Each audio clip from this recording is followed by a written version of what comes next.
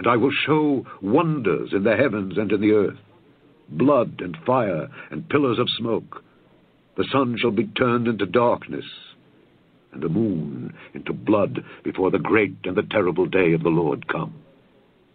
And it shall come to pass that whosoever shall call on the name of the Lord shall be delivered. For in Mount Zion and in Jerusalem shall be deliverance, as the Lord hath said, and in the remnant whom the Lord shall call. The trumpet in Zion, sounding on the mountain. The trumpet in Zion, for the day of the Lord is come. Blow a trumpet in Zion. All right, everybody, welcome to the Remnant Call. I am your host, Brother Frank. Glad you are here. Folks, it seems like every week we are one step closer to the second coming of our Lord and Savior, Yeshua, Jesus. He is coming. He's coming soon. Soon comes, folks, there is prophecy that will be fulfilled. And one of those prophecies is the second Exodus. And we're going to get into that tonight. But before we do, you don't want to miss next week, because next week's show is kind of a special show. Brother Benjamin's coming on, and it's going to be our Connecting the Dots episode. Brother Benjamin, in the end of 2017, around there, got the revelation about the understanding from the 70 years of captivity in Babylon, corresponding to the 70 years of spiritual captivity. And well, I'm not going to get all into that. You got to listen, and on down through that, there's been a lot of stuff that Brother Benjamin has shared, but we're going to finally piece it all together, because a lot of people have jumped in here and there, and they hear something and they don't understand where it connects. Well, next week is that show you don't want to miss. We're going to put it all together so it will be understood what Brother Benjamin's trying to share clearly, just basically connecting all those dots, so don't miss that. Well, folks, tonight is going to be an important program. And before we get started, I just want to start with a word of prayer. Father, in the name above every name, Yeshua, Jesus, we thank you, Lord, that you have not given up on us. We thank you so much for the blessings that you give. We thank you so much for the mercies that you have.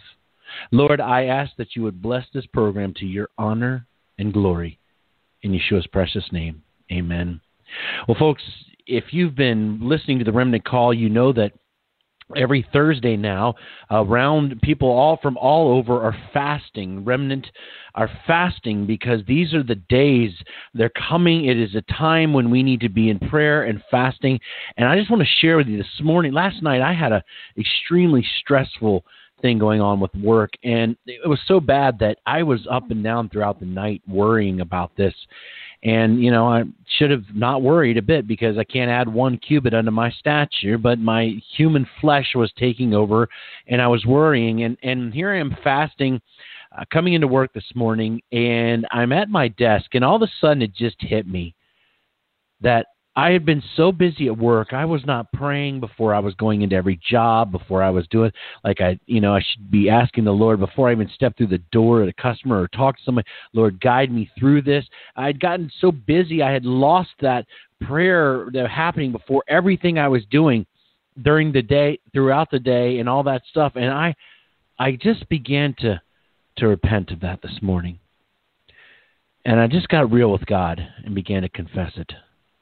And at the end of that prayer, I began to share the Lord, I need you right now.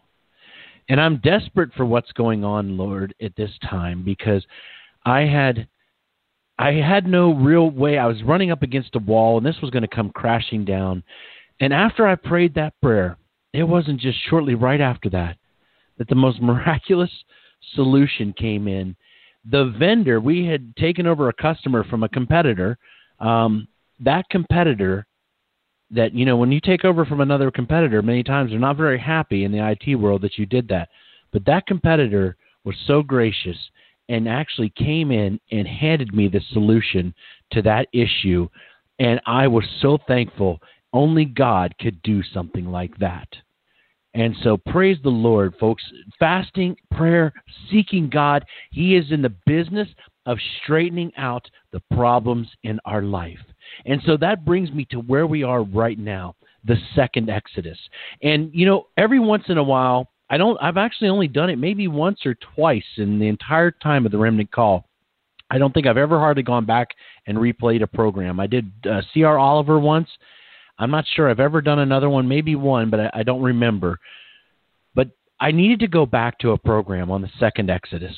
It was at the end of 2017 when I had asked Brother Benjamin to share something that I have been a firm believer in since my conversion a little over 20 years ago.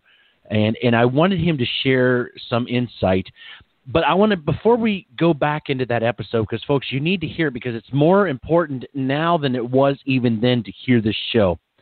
But when I had first learned about this some years ago, and this prophecy it's in the Word of God. It's in Jeremiah chapter 23, but it's also, I believe, in Jeremiah chapter 16, if I'm correct on that.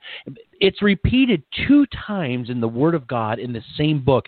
And I'm telling you, folks, if God repeats something twice, it's very important. And the fact that Jeremiah would share this 2 times at length, word for word, that in his word, in the Word of God, in Jeremiah, means that we need to pay extra close attention. In Jeremiah chapter 23, starting in verse 5, it says, "Behold, the days come, saith the Lord, that I will raise unto David a righteous branch, and the king shall reign and prosper, and shall execute judgment and justice in the earth." And we know who the righteous branch is.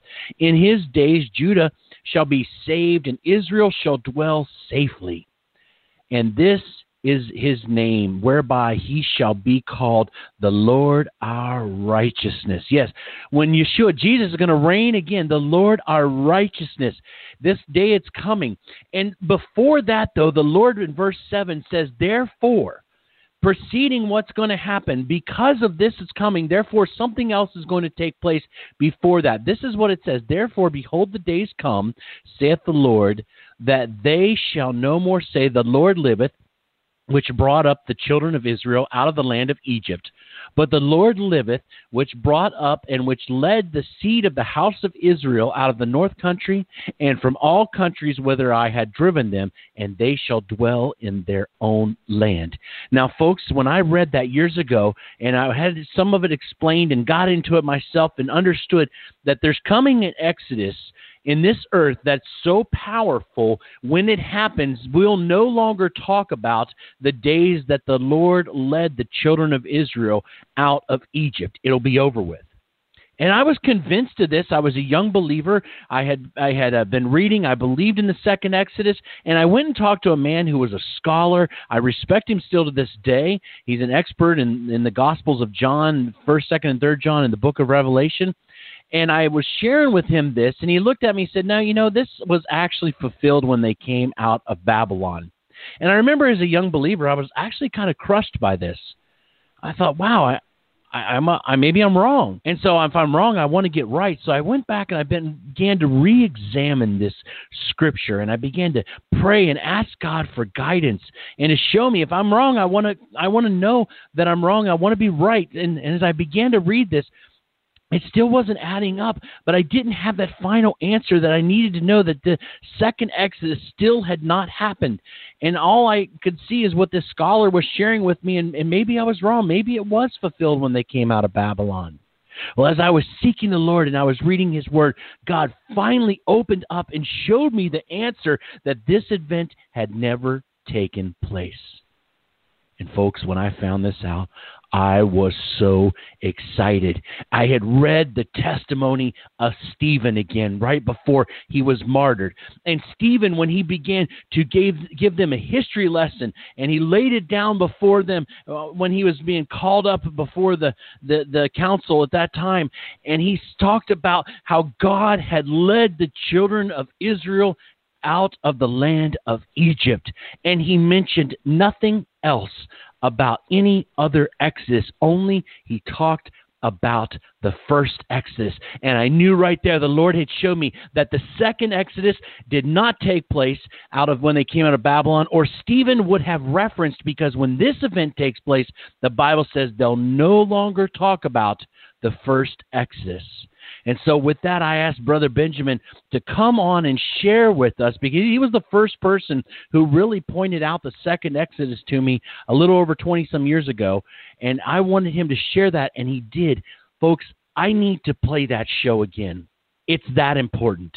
We're living in a different age, and there's going to come a time when God is going to call us to move. Now, maybe God calls you to stay. Listen, God has his own plans, but there is going to be many people. This is not going to be our resting place here in the U.S., and we need to be listening for the moment when God says it's time to go. So with that, I am going to bring to you the show, The Second Exodus. Folks, this is the hour. I hope you enjoy the program. Yeah, the second Exodus. Frank, you've been asking me for a while. Benjamin, we got to do the second Exodus. And praise God.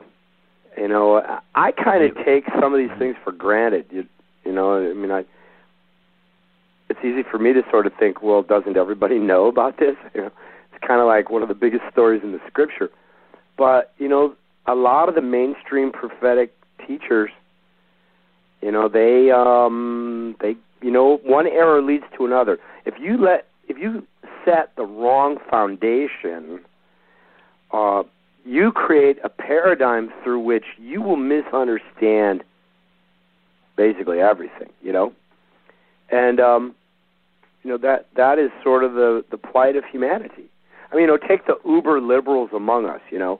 They have trusted in the religion of humanism, and so, you know, they believe that all of this nonsense coming out of essentially the darkness, you know, this progressive liberalism is somehow going to make the country good. It's doing the opposite. It's destroying the nation. You know, and yet there are people that firmly believe it. And as a result, they get everything wrong. You set the wrong foundation, there's no way you're going to build the house correctly. And, you know, for that reason, you know, we really got to be careful how we listen. We got to be Bereans, and we got to be sure that we've got the truth, because there's a whole lot of deception going down. But yeah, the second Exodus. I want to start in the book of Isaiah, chapter 11, for those of you guys that want to read along with the scriptures. And I want to point out that two major moves by God were prophesied. The second Exodus is just, it's a key part of the second coming, and it's a key part of the ministry of the Lion of Judah, and it's a big part of how God's going to prove himself, the deliverer of his people, but it all comes out of the ministry of Jesus Christ. You know, the original Exodus, God's deliverance of Israel from slavery, was a fruit, a blessing, if you will, from God's covenant promise to save his people. So he saved them out of their physical slavery, and he delivered them out of Egypt in the time of Moses. And he did mighty works, and he wrought judgments upon the land of Mitzrayim, which is Egypt in Hebrew. And in so doing, he delivered Israel. And he took them to the promised land. And here at the end of the age, the Lord is yet again going to deliver his people from slavery, which we've talked about in the last couple of weeks, that the Israelites are, even though restored to the land, they're in slavery in the spirit. They just don't know it, because part of spiritual slavery is a blindness that comes over you. You don't realize that you're a slave. The people are deceived into believing that they're free, but they're actually under the deceptions of Satan. They've been taken captive to do the will of the devil. But the Lord is about to come and set his people free yet again, this time spiritually, from spiritual slavery. And then, in the events of the Great Tribulation that will come quickly upon the earth, a literal second Exodus will occur. And so we're going to look into some of the scriptures that deal with that tonight. But I want to start in Isaiah chapter 11, verse 1. And there shall come forth a rod out of the stem of Jesse, and a branch shall grow out of his roots.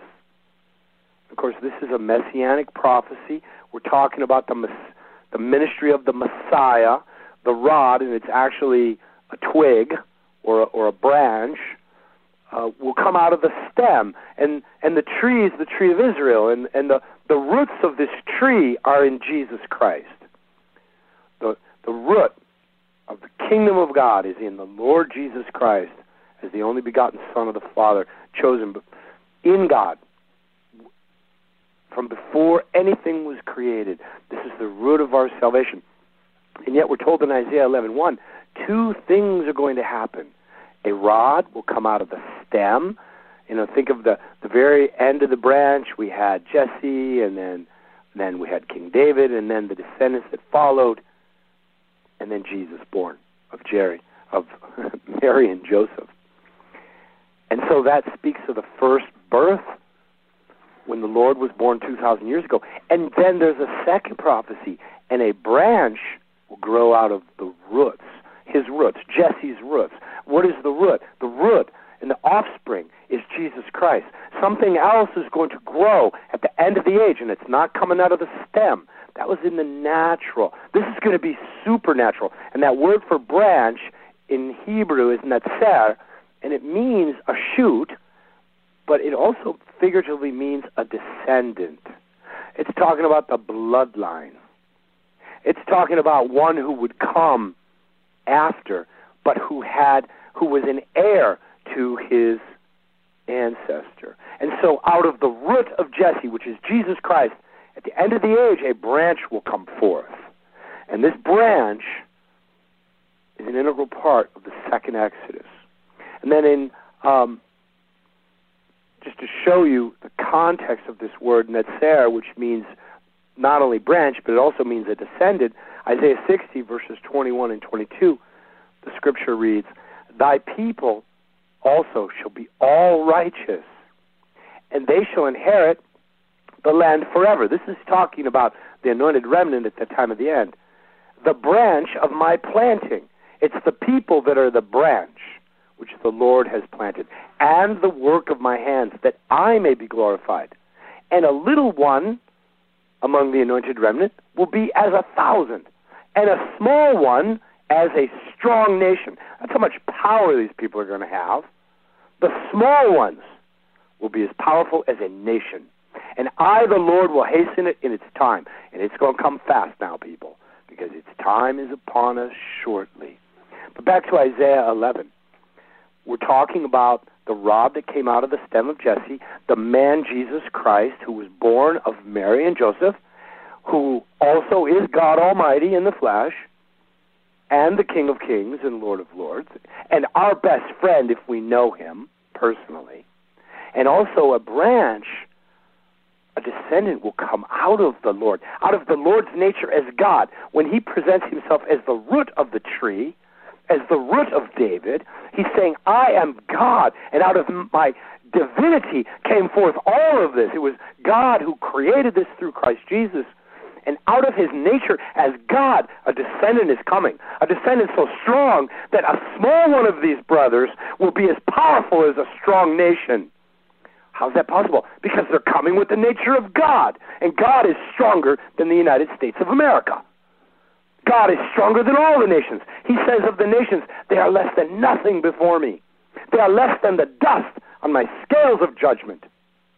And so the branch that will come forth with the nature of Jesus Christ, coming as God, coming as the Lion of Judah, will come with the power greater than that of the nations. Hallelujah. And it's right here in the Word of God. Why couldn't we see these things?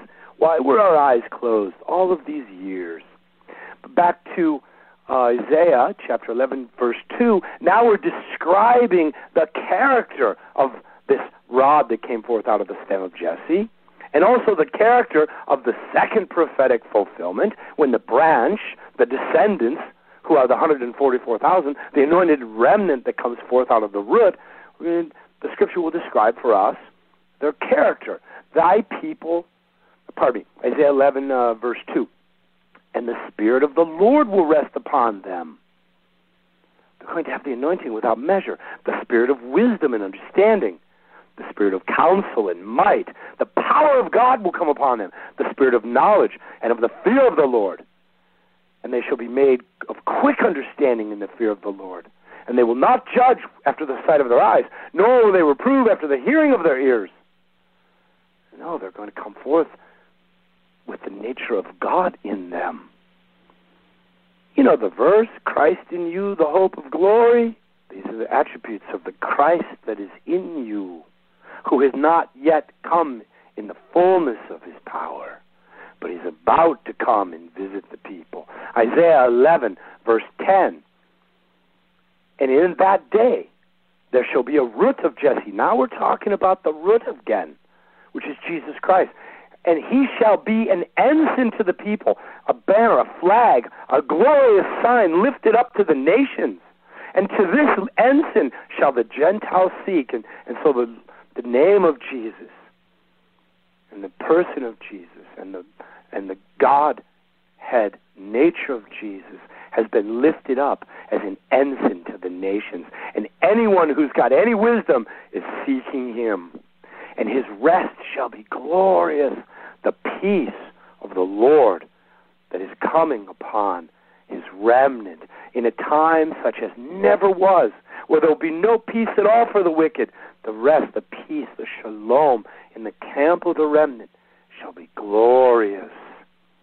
And it shall come to pass in that day the Lord will set his hand again, a second time, to recover the remnant of his people. This is speaking of the second Exodus, which shall be left from Assyria and from Egypt and from Pathros, from Cush, Elam, and Shinar. Well, there's Babylon, you guys, Shinar.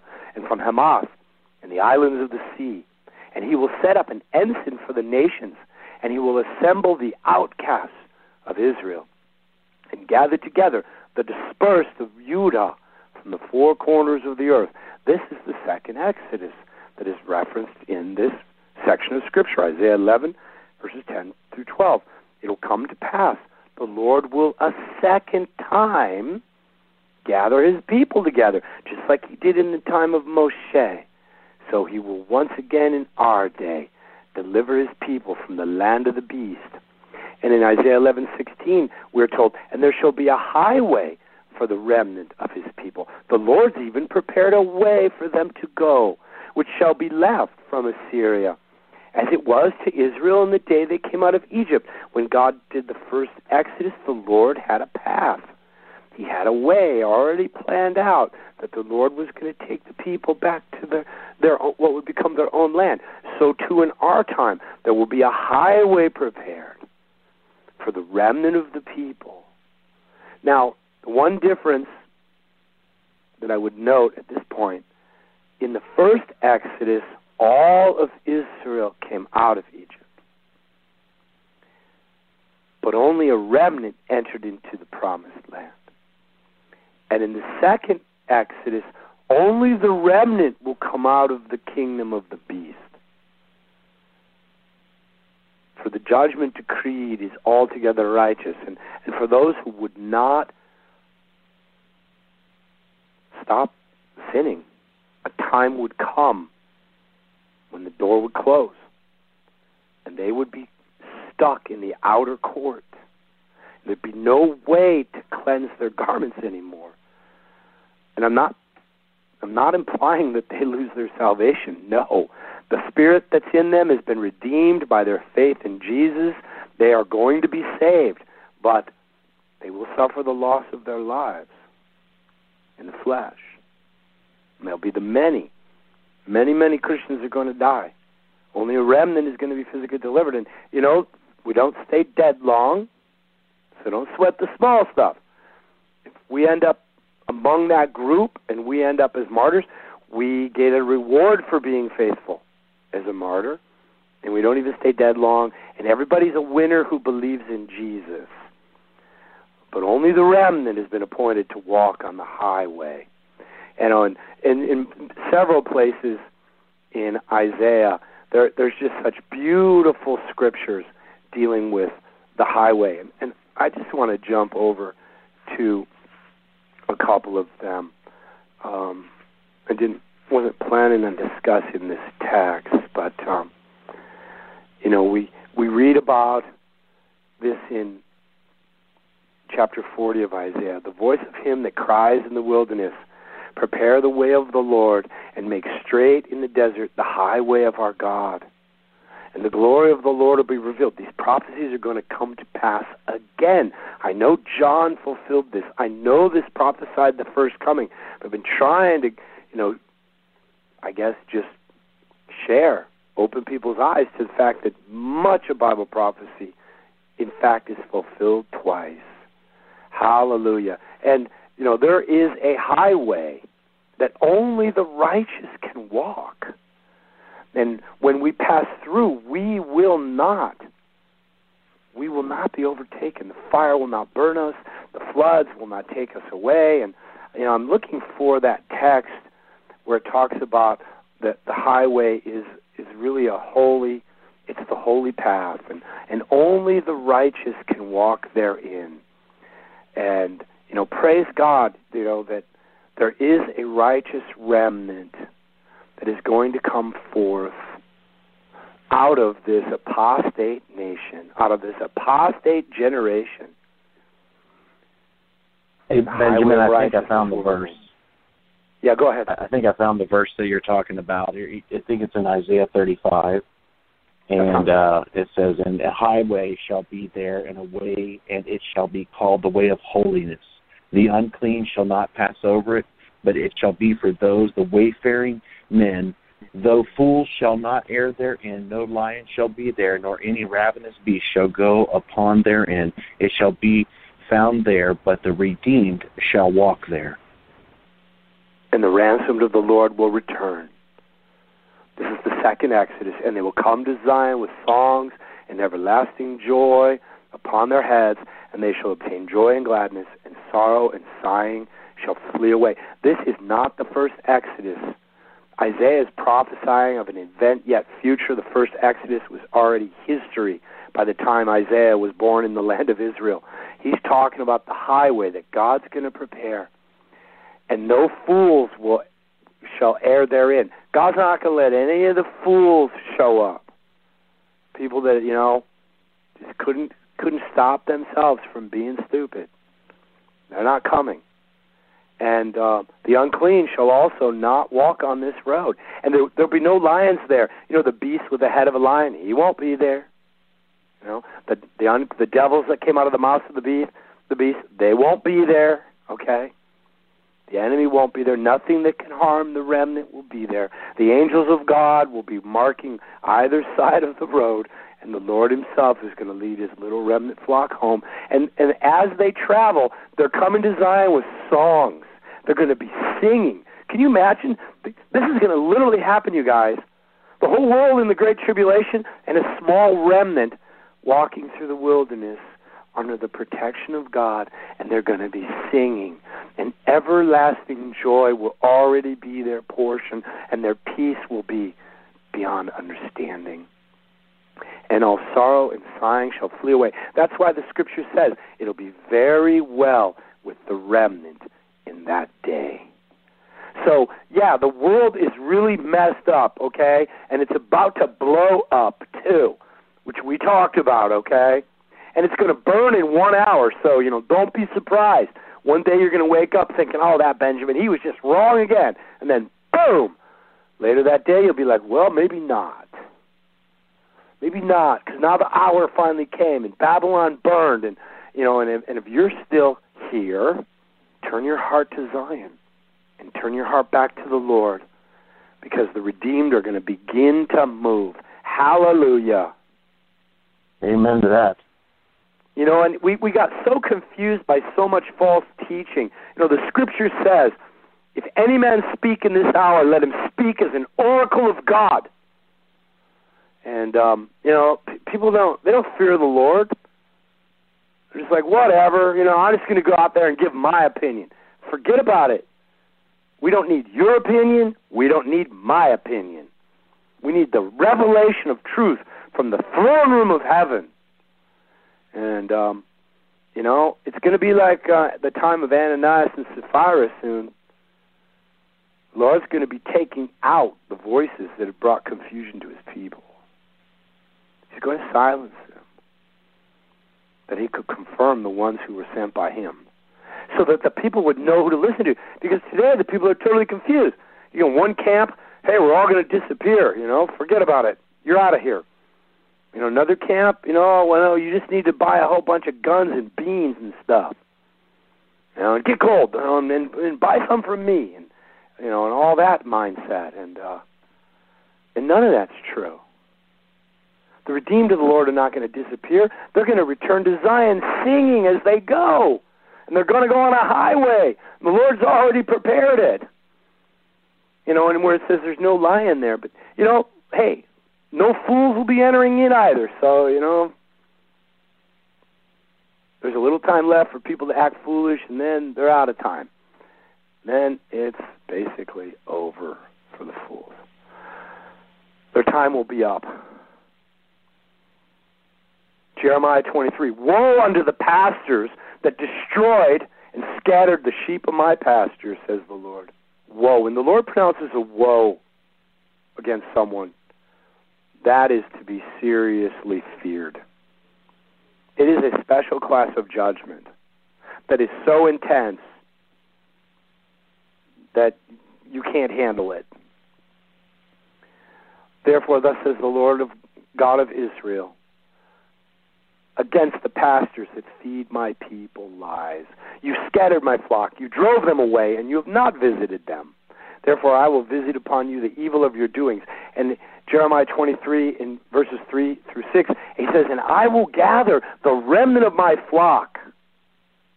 Okay, again, it's not the whole flock, you guys. Look, you want to keep your sin? It's going to really burn you now if you do. Look, I know we all love our sin. I mean, our flesh loves our sin, right? It does. That's why it has to be put to death. That's why we have to deny the flesh. We have to consider it crucified. That's why fasting and prayer is so critical, to actually break the power of the strongholds of the flesh, because the flesh is not interested in giving up its pleasures. It's addicted to its sins. And it's not interested in reforming. And God doesn't even have a salvation plan for your flesh. Your flesh isn't getting saved, people. You're going to get a new body. But you know what your flesh is interested in doing? It's interested in staying in control of your life for as long as possible. It's interested in dominating you and subjugating your spirit man so that your spirit would remain yet in slavery, so that your flesh could rule the day. And who do you think's calling the shots behind the power of the flesh? Our enemies, the devil in the world.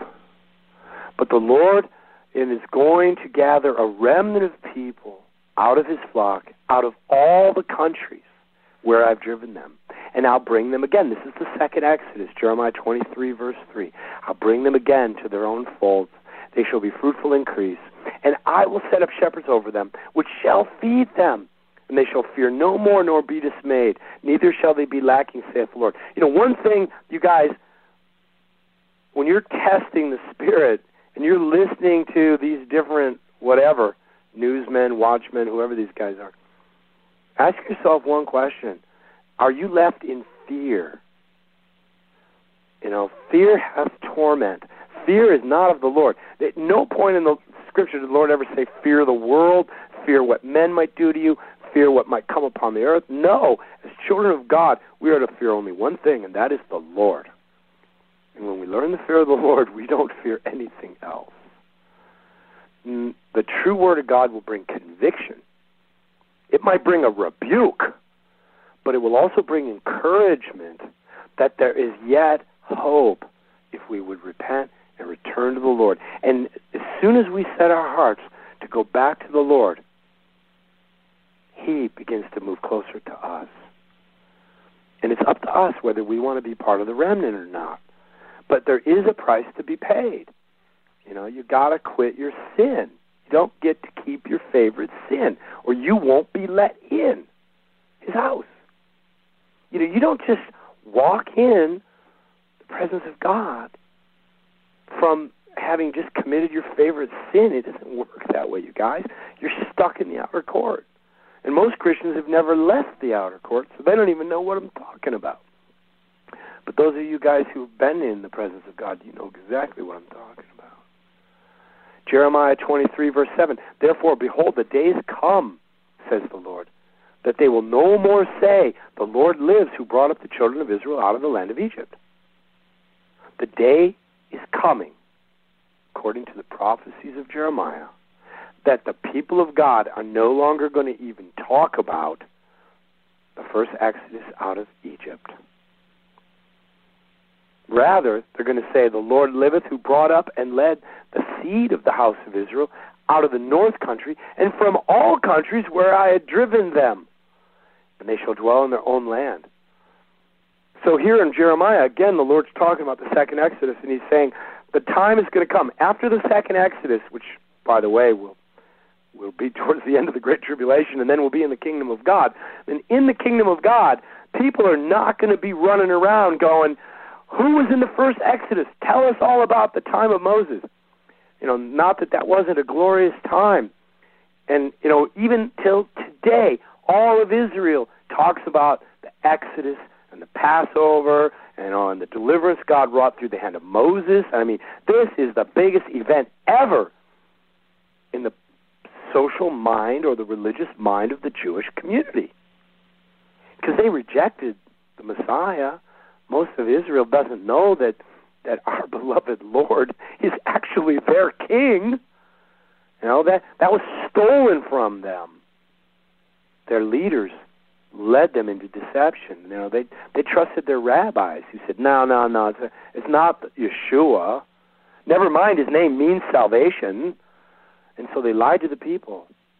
The people trusted in the arm of the flesh. It became a curse and a snare unto them. But God's going to deal with that. And then in the time that is ahead, when we get to the kingdom, everybody's going to want to hear about what's now going to happen to you and me. Because if you thought the Exodus out of Egypt was something, stay tuned, people. What's fixing to happen is going to make that look like a small-time affair. I mean, the deliverance in this hour, first of all, it's going to be worldwide. Second, it's going to be with far greater demonstrations of God proving who he is. The Lord coming as the Lion of Judah to deliver his people. They're no longer going to want to even talk about the first Exodus when the second Exodus occurs. And just to touch a couple more verses in Jeremiah 23, and you guys, you should read Jeremiah 23. You should have that one memorized. It'll keep you out of a lot of trouble. Jeremiah 23, verse 16. Thus saith the Lord of hosts, hearken not unto the words of the prophets that prophesy unto you. Okay, I'm going to put that in modern English. Do not listen to people who claim to be prophets and who want to give you personal prophecy. Don't listen to them. Don't accept their words. Now, if some prophet person walks up to you and says, I have a word from the Lord, don't receive it.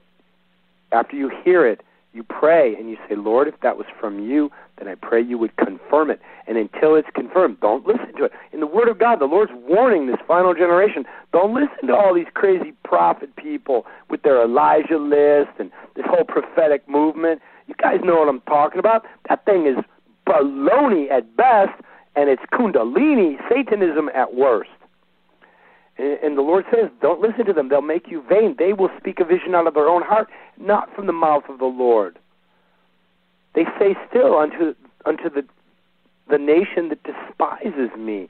The Scripture reads literally, they say still unto them that despise. The false prophets are speaking to people who despise the Lord. And what do they say? They tell the people who despise God, well, wait a minute, they're not prophesying to unbelievers. They're prophesying to Christians who despise God. How is that possible? Simple. They are apostate Christians. They are the Laodicean Christians who are, in their own eyes, rich and in need of nothing, who honor the Lord with their lips, but in their hearts they worship other gods. And so in their hearts they actually despise the Lord. And it is unto them that Satan sent the false prophets. And what do they say to the apostate Christians? The Lord said you'll have peace. And they say unto everyone that walks after the imagination of their own heart, no evil will come upon you. You'll never see the day of evil because you're going to disappear. in a pre-trib rapture. And the Lord said, don't listen to these lies. And in verse 18, God says, who has stood in the counsel of the Lord? Who actually has stood under the wisdom and the instruction and the revelation of Almighty God and has perceived and heard His word?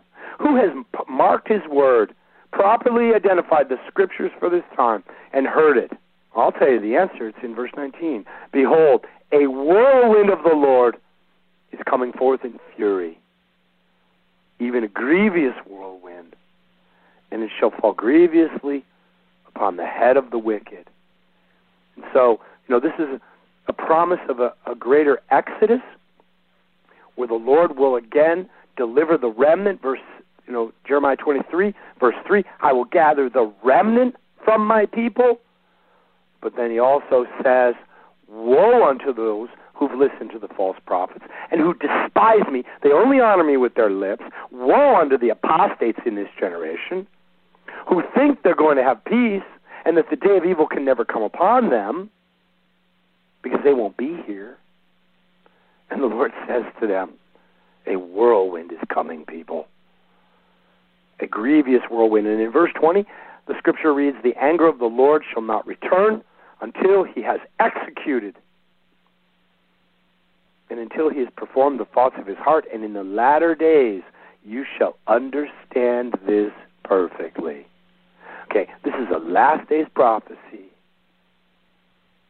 of tremendous deception in the church. It's a prophecy of a deliverance of a remnant of His people who will be part of a second Exodus, which will be, if you're part of the remnant and you get to walk on the highway of holiness with singing and rejoicing on the way back to Zion, you have been truly blessed of the Lord, my friends.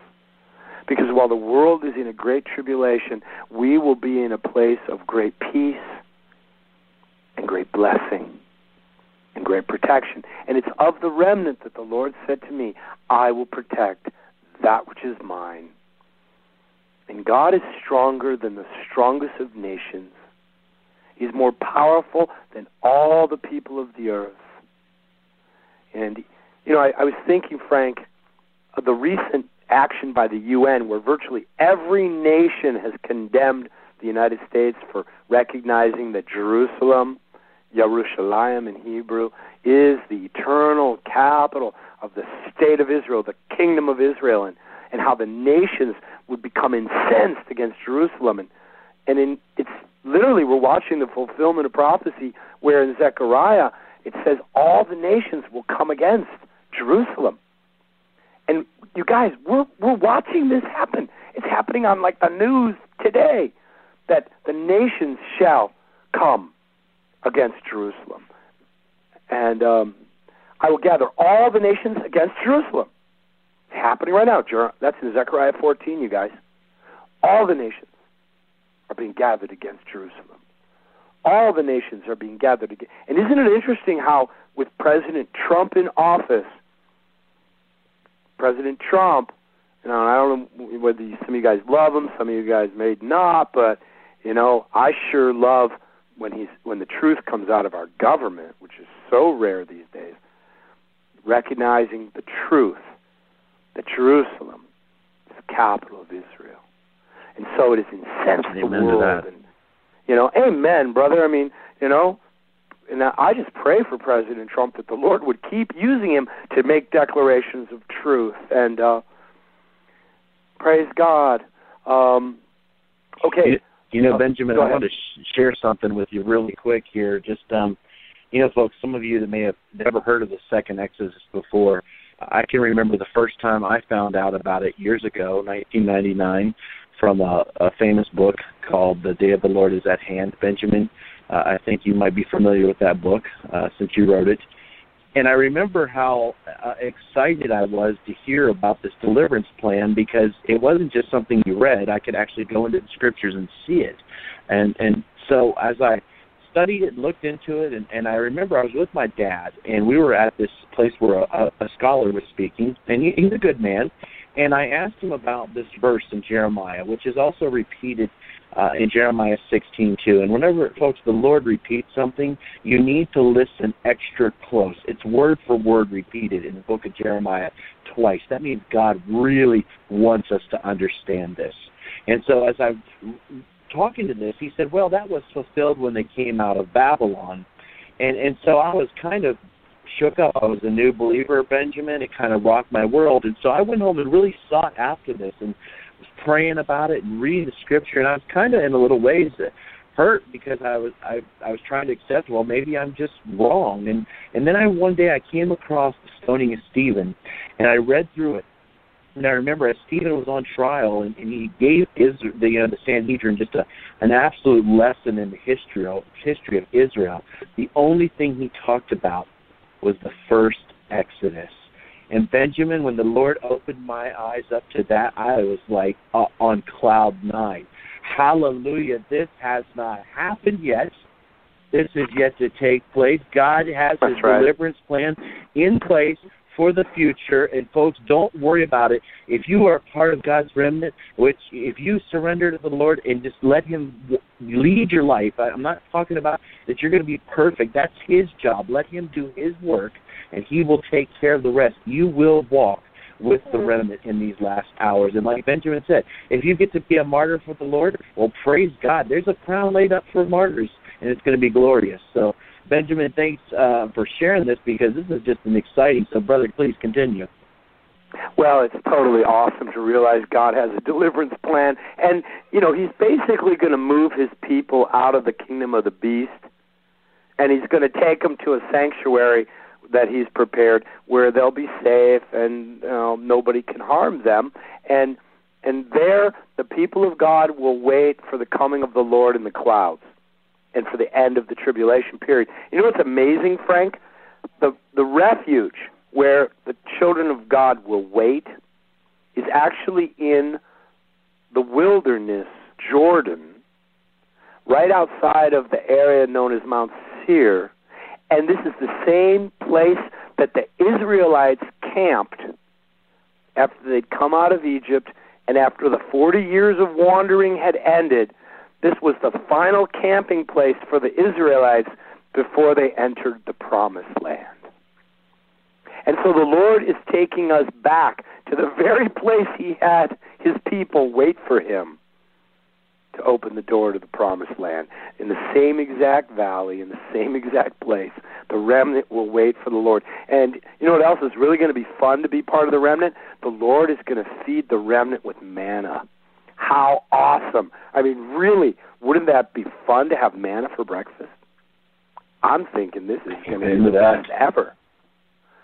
I mean, we'll literally be experiencing many of the same things that our ancestors experienced when they came out of Egypt in the natural. They came out of the slavery in the natural. Here we're coming out of the slave system of Babylon in the spirit, and physically being removed from the kingdom of the beast. Because, let's face it, if you don't disappear in the fabled rapture and you're still here on the planet, you really cannot survive and stay in the kingdom of the Antichrist, because you're not going to have the mark, and, all those people are going to get demon-possessed, and they're not going to be very friendly to the true church. And so the Lord's just simply going to move his people out of the way. And, Frank, I've actually been to the wilderness that's being prepared, and I've actually done some work over there to get ready for the remnant that are coming, and have been involved off and on over the years. And I can tell you this, it is so beautiful. When I first got to the wilderness that's being prepared for the woman to flee to, I said, Lord, you call this a wilderness?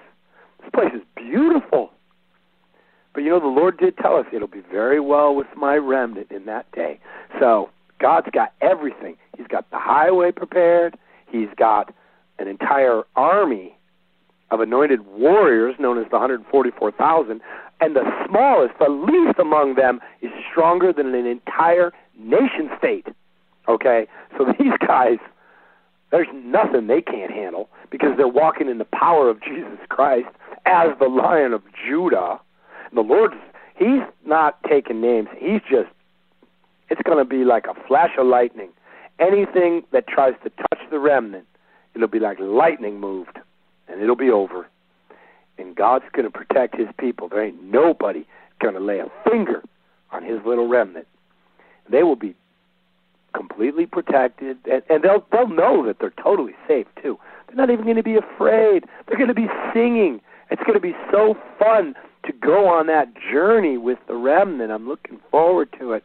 And then to finally, as the entire remnant is gathered into the safe place, the worship that takes place in the wilderness of Zion towards the end of the Great Tribulation, this is going to be simply amazing. And, I wonder if the Lord isn't going to, just kind of come down a couple times just to visit, because he's so excited about bringing his people home.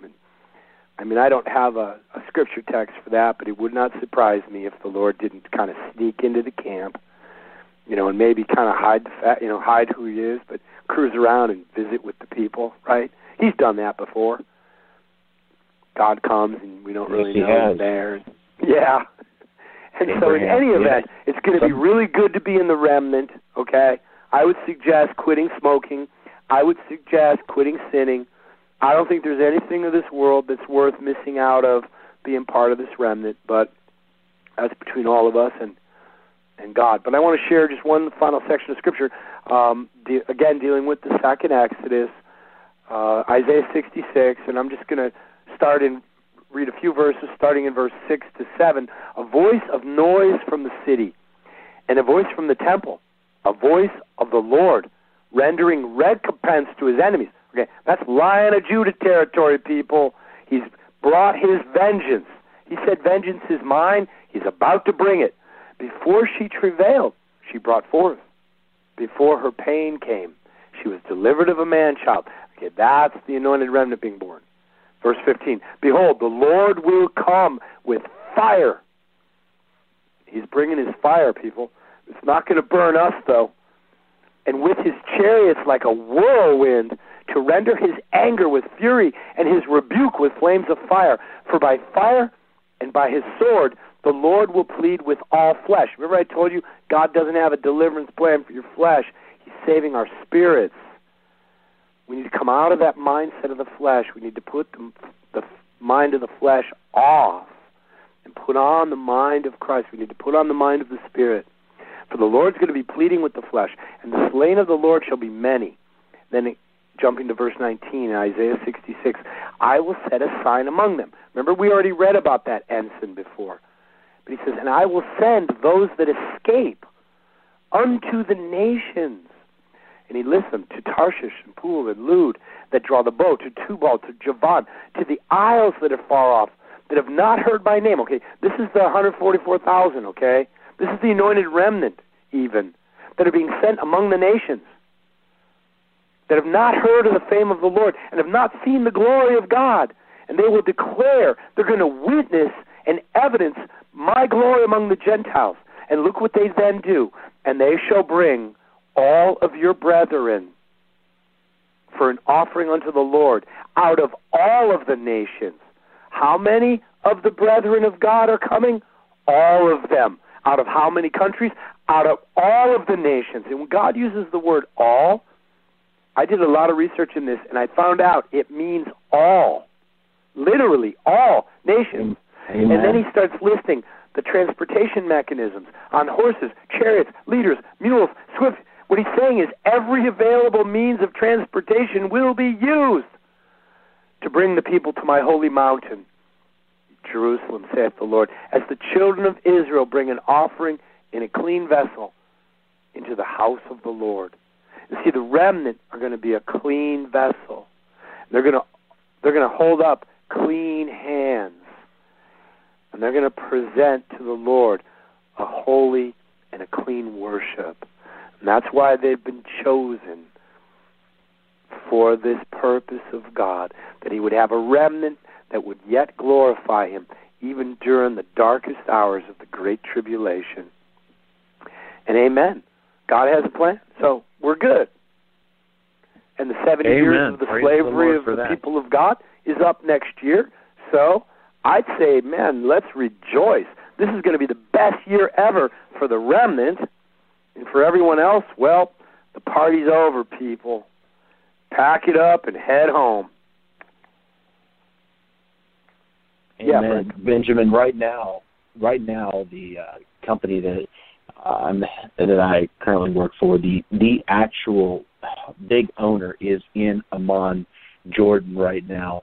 And I feel like I need to email him and ask him if he could just stop up there at Petra for me and just kind of, mark me a spot up there because I'm looking forward to getting over there. Well, you should tell him to head down to the Tibet Zaman Resort, which is right outside Petra. And it's so awesome. It's probably like a 300-year-old village that was renovated, and each of the little stone houses was turned into a 5-star suite in what is now a 5-star resort.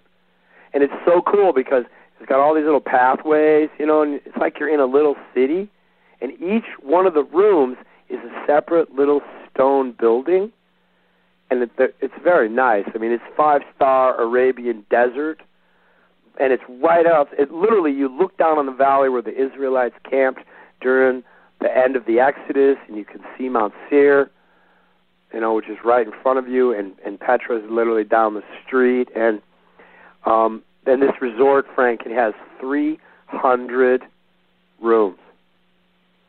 It's literally set. The dining room sits 300 people, and it will be used during the Great Tribulation. This will be the headquarters of worldwide remnant operations.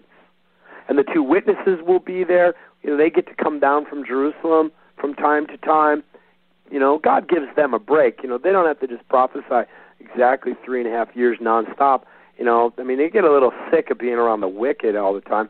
So they come down from Jerusalem, come visit the remnant. That'll be so cool to be among the remnant, and Elijah is there to do a Bible study. No doubt everyone will just be listening. And no doubt we're going to be getting some amazing Bible studies during the time of the Great Tribulation. So, this whole idea of Satan wins the day of the Lord is just another lie right out of the pit of hell. And, nothing could be further from the truth. It's the Lord's day, and the Lord's going to win.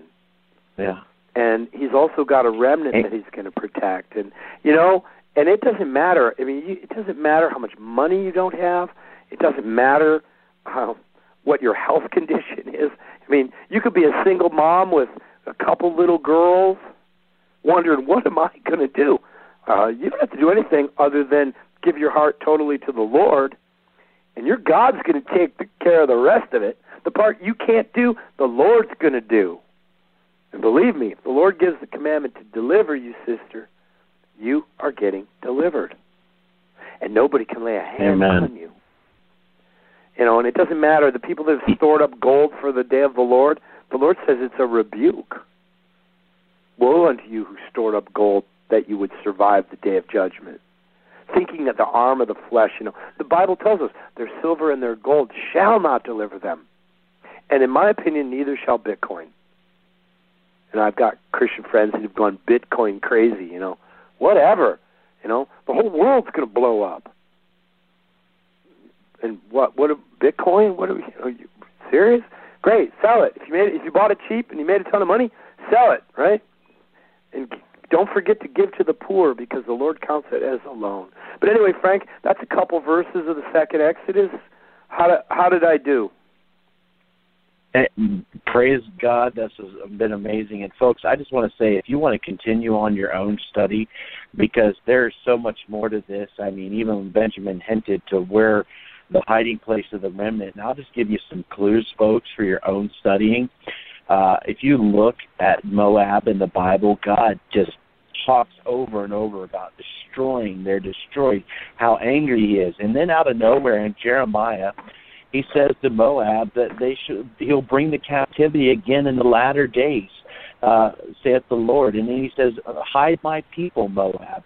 So God's got a plan for that area over there in Moab. Yes, he has judged it, but he has a plan for it in the last days. And if you are alive till the time the Lord comes again, well, get ready. You're going to be heading out on a journey. Well, So I'm glad you mentioned that, Frank, because the Scripture does refer to the sanctuary for the remnant as the land of Edom and Moab, right? And, what's so Amen. beautiful is Edom and the people of Edom, they're the descendants of Esau, right? And the Moabites are the descendants of Lot. And so, think about it for a minute. Esau was a legitimate grandson of Abraham. I mean, Abraham had Isaac. Isaac had Esau and Jacob. Okay, now Esau was rejected. He didn't inherit the promise, but he's a legitimate son of Isaac.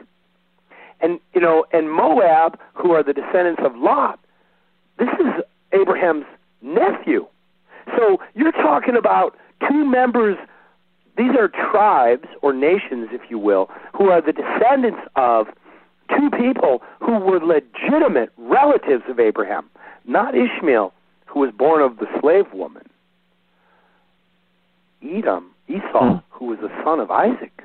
And so at the time of the end, the Lord, in delivering his people, who are the descendants of Isaac in the Spirit, the elect of God, he's using the descendants of Esau and the descendants of Lot.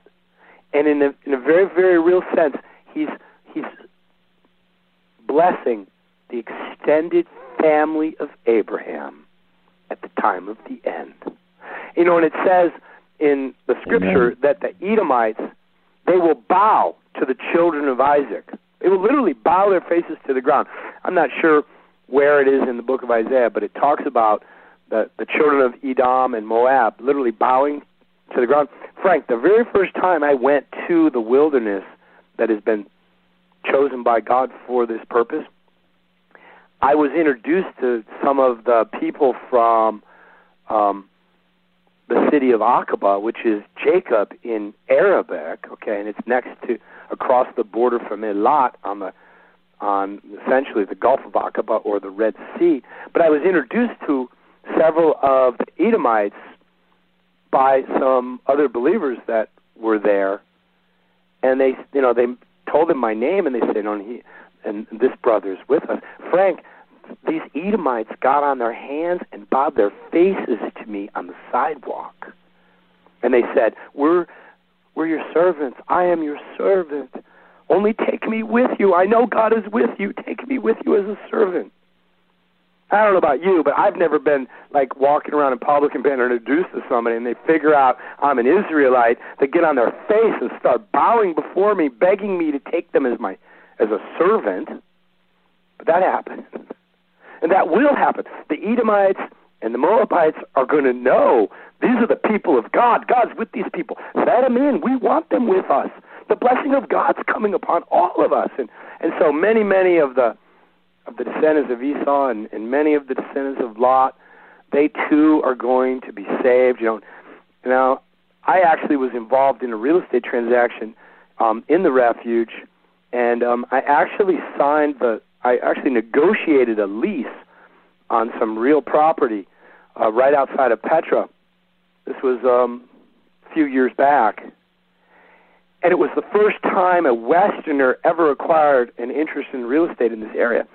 And after we negotiated the deal and I drew up the contracts and we signed a 30-year lease on part of this land, I actually have a legal right to the refuge. I'm the first foreigner, Frank, who actually, my name is on the deed. But once we signed the deed, the elders of the city, they said to me, we know you're a descendant of Isaac. We know you're an Israelite. And we're the Moabites. We're descendants of Lot. That makes you our cousin. And that's the only reason we would do this deal with you, because we were told that to never, ever sell or lease this real estate to anyone outside of our family, but because you're from the house of Isaac and we are from the house of Lot, you are actually relatives of ours. And therefore we did this deal with you. And tell me that Amen. wasn't a trip. Amen. Yeah, that is. So, I'd like to have, if I could get a little piece of that lot with you there, for a real small fee. Brother, are you kidding? We're getting the whole thing. Amen. The remnant of God are going to inherit the whole thing. They're going to invite us in like kings because they know the King of Kings is with us. And they're going to be begging us to pray for them. We are going to be, the VIPs. They will welcome the remnant with open arms. Like you said, it's commanded of them in the Scriptures. And they're going to get the revelation that this is the time of the end and Jesus is coming and these are the people of God who God has preserved, and we're going to be so blessed among those people. They're going to be coming to us and saying, please pray for me. I know your God is with you. He hears you. Would you please ask him to have mercy on me? And so it's going to be awesome to be in the remnant. You're going to see some incredible stuff, so incredible that when we finally get to the kingdom of heaven, all of eternity, all the saints of eternity are going to want to hear your stories and my story of this time. And I already have kind of a fun story, Amen. and it's just a little bit. We've got the really exciting part yet ahead of us. Benjamin, I just want to kind of close out with this verse. You know it well. And, folks, this is just another piece of evidence to what's going to happen over there. And like I said, that a lot of that area up around Petra and everything, I mean, there's people, but it's kind of nomadic up in there. But what's going to happen, listen to what the Scripture says in Isaiah chapter 16. Send ye the lamb to the ruler of the land from Selah, Petra, to the wilderness, unto the mountain of the daughter of Zion, for it shall be that as a wandering bird cast out of the nest, so the daughters of Moab shall be at the fords of Arnon. Take counsel, execute judgment, make thy shadow as the night in the midst of the noonday. Listen to this, folks. Hide the outcast, bewray not him that wandereth. Let mine outcast dwell with thee, Moab. Be thou a covert to them from the face of the spoiler. For the extortioner is at an end. The spoiler ceaseth. The oppressors are consumed out of the land. And in mercy shall the throne be established. Amen. Folks, what is coming is unbelievable. It's believable, but it is going to be amazing. Hallelujah. Oh, amen, brother. And, the fords of the Arnon River, that is the beginning of the sanctuary, the safe zone, the place prepared in the wilderness. It starts at the Arnon River, which kind of splits Jordan, and then it goes all the way to the sea coast. And, brother, it is so beautiful over there. And from the mountains overlooking this area, you can look down into Israel. You can see the Dead Sea, and you can look down into greater Israel.